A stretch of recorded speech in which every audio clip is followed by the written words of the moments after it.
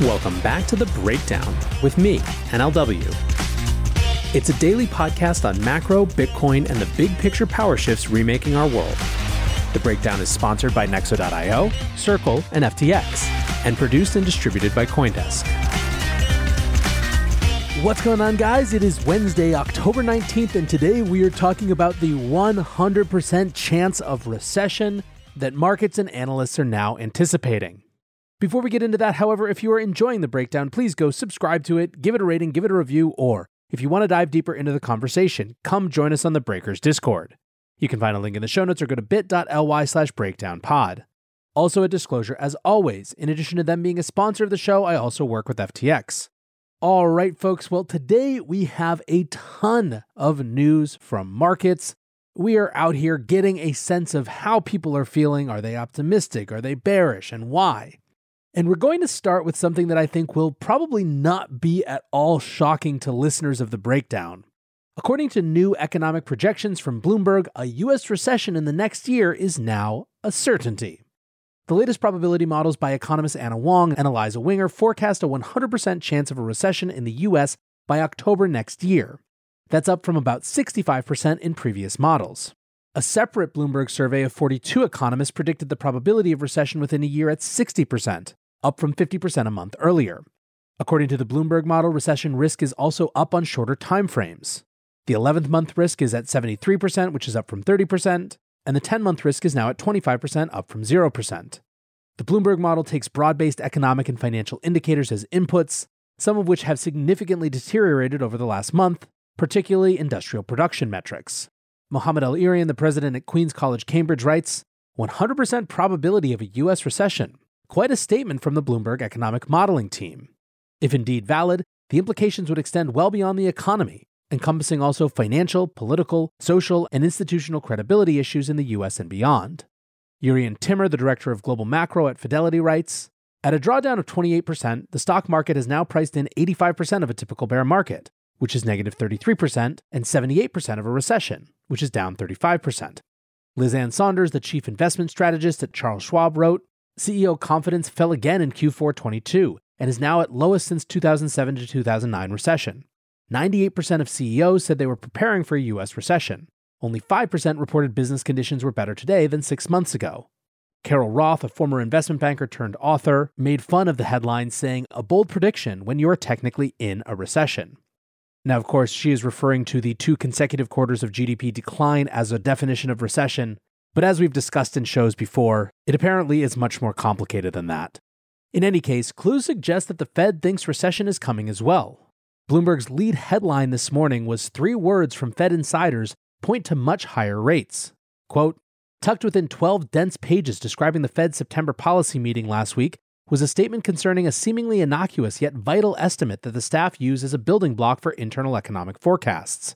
Their gauge of U.S. potential output was, quote, revised down significantly, the minute showed, due to disappointing productivity growth and slow gains in labor force participation. Explaining this further is Anna Wong, chief U.S. economist at Bloomberg Economics. She said that the policy implication is significant. Quote, lower potential growth means the economy has been more overheated last year and this year than realized, and it will take more rate hikes or a longer period of below-trend growth to close the output gap. Minneapolis Fed President Neil Kashkari reinforced the Fed's hawkish message on Tuesday. He said basically that there's no way that the Fed can pause tightening even when the benchmark interest rate hits 4.5 to 4.75% if core inflation is still climbing at that time. Quote, core services inflation, which is the stickiest of all, keeps climbing, and we keep getting surprised on the upside. If we don't see progress in underlying inflation or core inflation, I don't see why I would advocate stopping at 4.5 or 4.75 or something like that. According to the price of futures contracts, investors are betting on a peak rate of 4.9% next year, although frankly, that number just keeps getting revised up. Now, all of this comes after a big surprise to the upside in core inflation growth last month. In September, year-over-year core inflation was up 6.6%, with month-over-month core inflation at a higher than expected 0.6%. One interesting note from Kashkari's comments is that he diverged somewhat from the party line we've heard on labor issues. The Fed has continuously pointed to a tight labor market as an indicator that it has more room to tighten. Basically, they're saying we need to see less strength in the jobs market to know that our policies are having their intended effect. Kashkari, however, said this inflation didn't come from the labor market. This inflation came from supply chains in energy and commodities. Do we actually have a tight labor market? One way I would define a tight labor market is labor is in a relatively strong position and their share of the pie is growing. Their share of the pie is shrinking, so I don't know. I think probably what Neil is referring to is the fact that although there has been wage growth, it has not kept pace with inflation.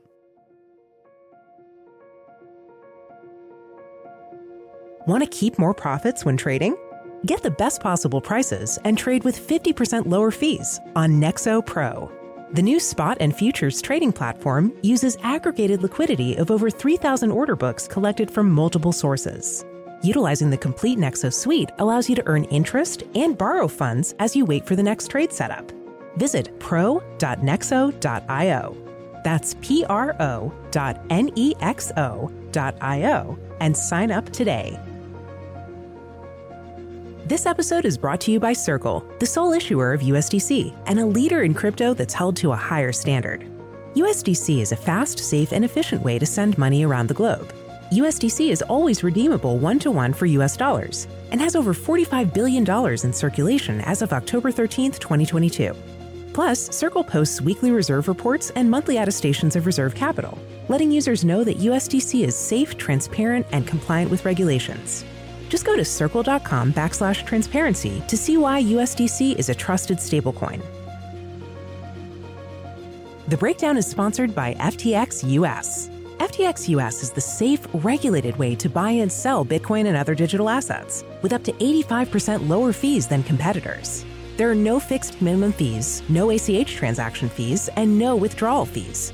One of the largest exchanges in the US, FTX US is also the only leading exchange that supports both Ethereum and Solana NFTs.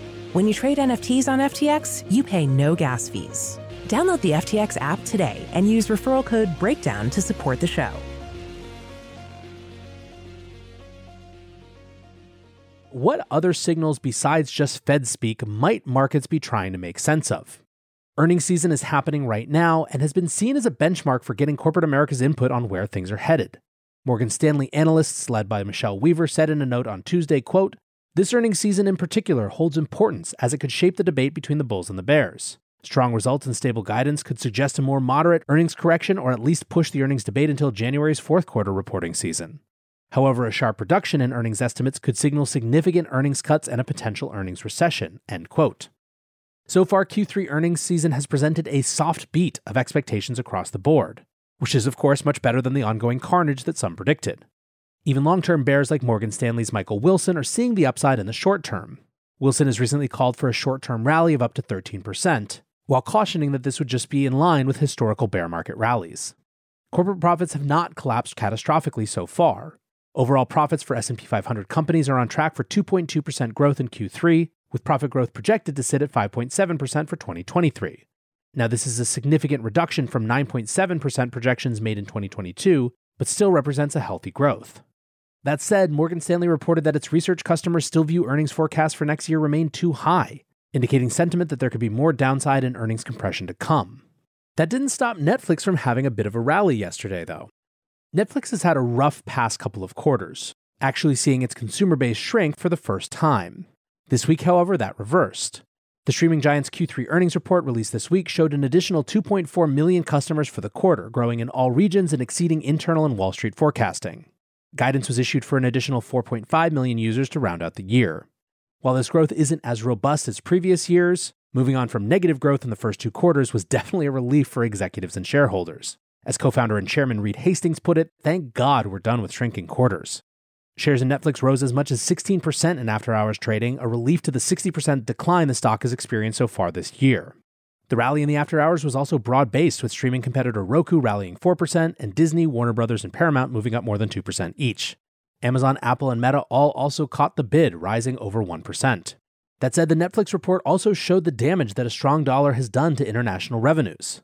Earnings per share are expected to come in at 36 cents, which is a fraction of the 120 estimated previously by Wall Street analysts. Even after this earnings beat, the company still plans to go ahead with crisis mode revisions to its product, including a half-priced advertising-supported subscription tier and charging for password sharing starting next year. In many ways, Netflix is a reflection of a larger shift that's happening.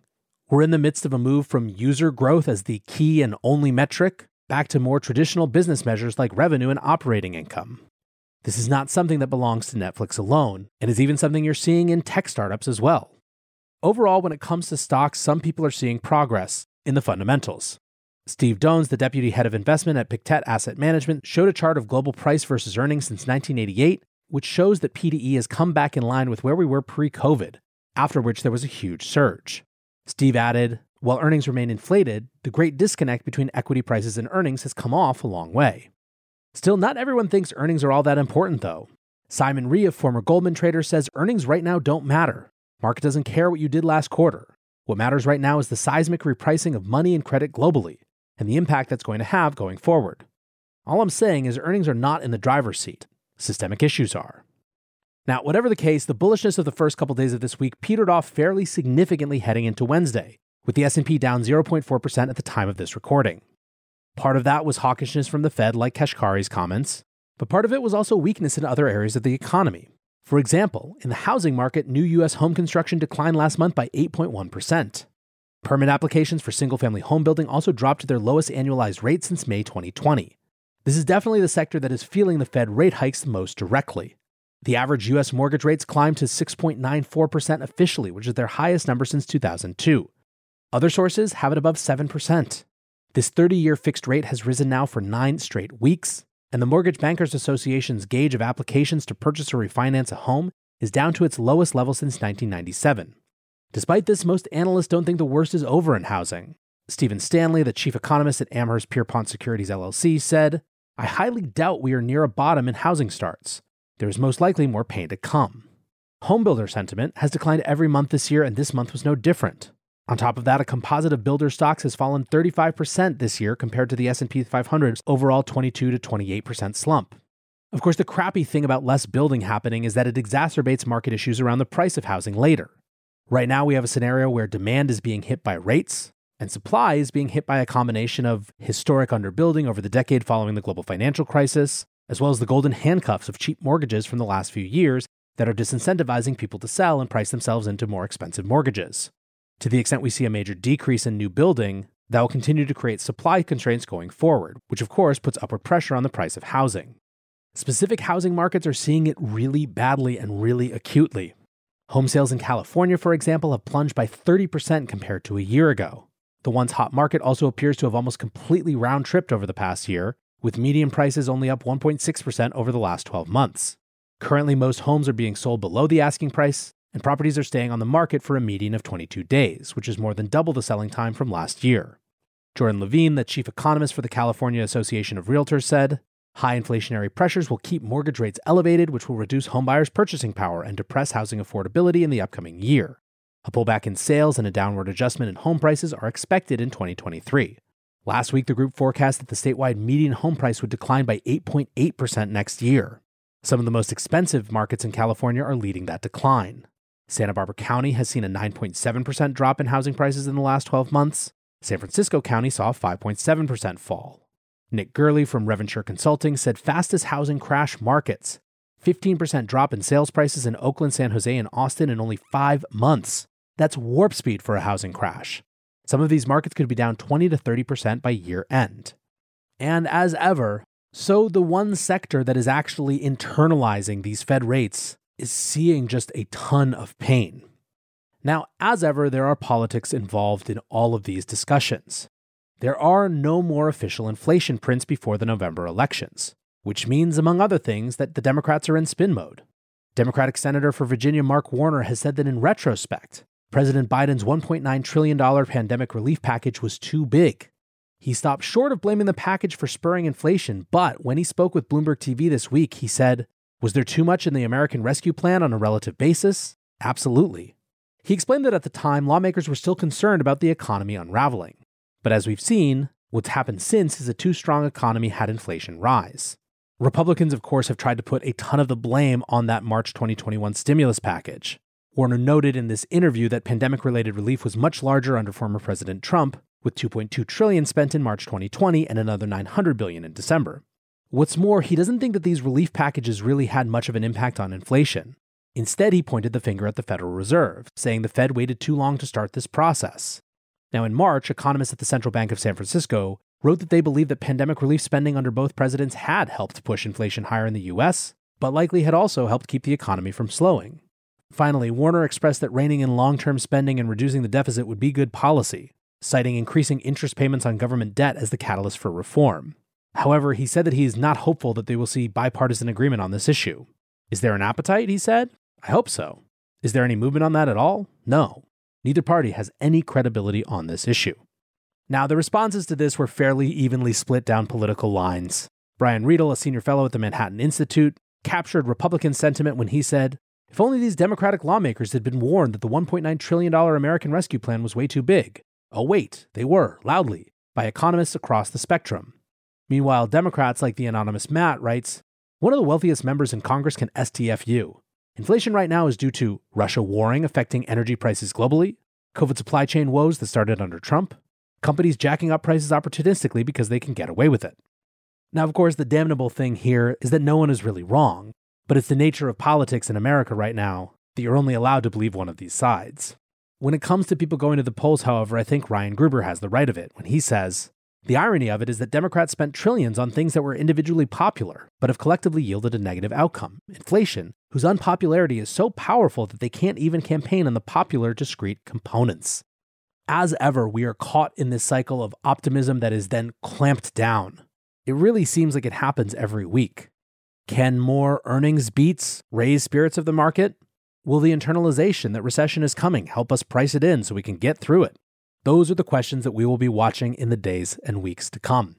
For now, I want to say thanks again to my sponsors, Nexo.io, Circle, and FTX, and thanks to you guys for listening. Until tomorrow, be safe and take care of each other. Peace.